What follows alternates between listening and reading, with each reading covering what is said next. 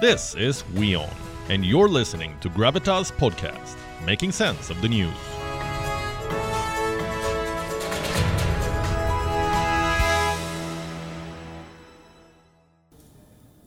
Our next story is about the BCCI, the Board of Control for Cricket in India. It has taken a landmark decision, one that will usher a new era for women's cricket in India. The BCCI Secretary, Jay Shah, has announced a pay equity policy, a policy where India's women cricketers will be paid the same match fee as their male counterparts. It's a very consequential move, one that could end discrimination in the sport in the long run. This is what the BCCI Secretary had to say about this. Let me quote, "I am pleased to announce BCCI's first step towards tackling discrimination. We are implementing pay equity policy for our contracted women cricketers. The match fee for both men and women cricketers will be the same as we move into a new era of gender equality in Indian cricket." So how exactly will this work? What sort of changes will be made in the pay scale? Let's break it down for you. Under the new rules, the women players will earn around $3,600 for a T20 international match. That's around $2,400 more than what they currently earn. For ODI matches, they will now earn over $7,000. That's around $6,000 more than what they earn right now. And for test matches, they will earn approximately $18,000. That is around $13,000 more than what they make as of now.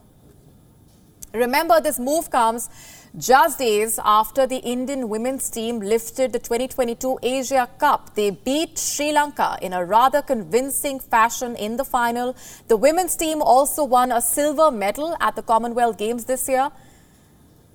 The pay equity policy is aimed at rewarding the women's team for the stellar performances, also at bridging the gender pay gap in Indian cricket. Is India the first to do so? Not really. New Zealand Cricket was the first cricketing body to implement such a rule. Earlier this year, they decided to pay all their female cricketers equally as the male players. Nonetheless, it's a very progressive move by India, one that is being appreciated by the cricketing fraternity. Let's take a look at some of the reactions that have been coming in. Harmanpreet Kaur, the skipper of the women's team, has called the move a red letter day for women's cricket in India. Mithali Raj, the former captain, called the decision historic. She has thanked the BCCI secretary for making it happen. Jhulan Goswami, former India pace great, also calling the move a great initiative for the upliftment of women's cricket, one that will motivate young players in taking cricket as a career. Harbhajan Singh, former Indian spinner, calling it a historic milestone. He says the BCCI has set a standard for other sports bodies. It indeed will. The BCCI's decision will indeed set a precedent for others. It's a great move, but the road to true equality is going to be slightly longer. Let me tell you why. You see, the pay equity policy has been implemented only in the match fees, not in the central contracts that the players are handed each year. Meaning there are no changes to the BCCI's annual retainers for the women players. Those penciled into the highest pay bracket, they take home 50 lakh Indian rupees or approximately $60,000. Now compare that with the male players, the likes of Virat Kohli and Rohit Sharma, who earn a guaranteed $850,000. That is around 14 times more than their female counterparts. And that's not all. Those in the lowest bracket of the women's team earn just around $1,200 per annum, while the men's players in the corresponding group get 10 times that amount. What does that tell you? The BCCI's move is a great step in the right direction. It's a good start to tackle discrimination. But there is still a long way to go towards real equality. Now, what explains this? An easy answer could be revenues. As of today, women's cricket does not attract the same kind of audiences as men's cricket does. You see, it all depends on the audiences. The more the people consider the two teams equal, the more they turn up for matches, the more money will the sponsors throw in.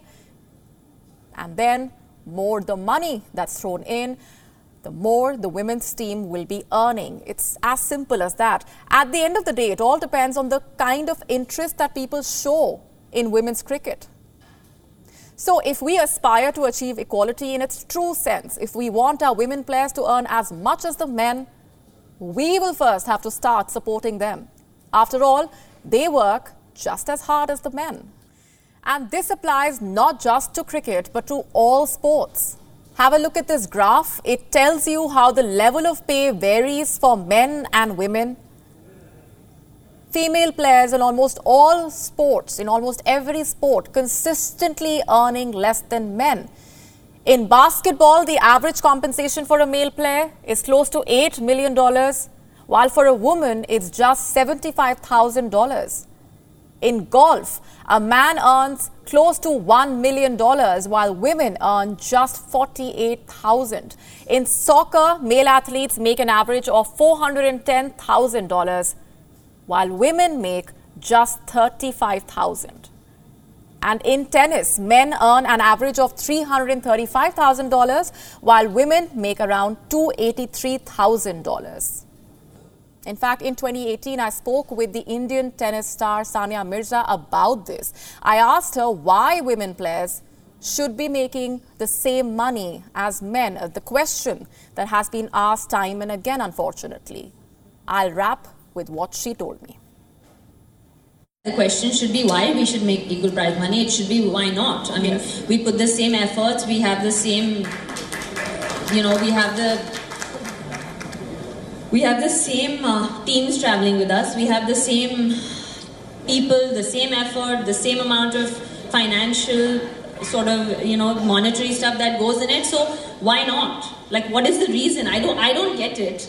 So I'm actually asking, why not? But I'm appalled that we still have to ask that question. We're in 2018 and we talk about progress and we talk about where we are in the world, but do we still need to sit and answer that question? So, so I think that's where I stand on it.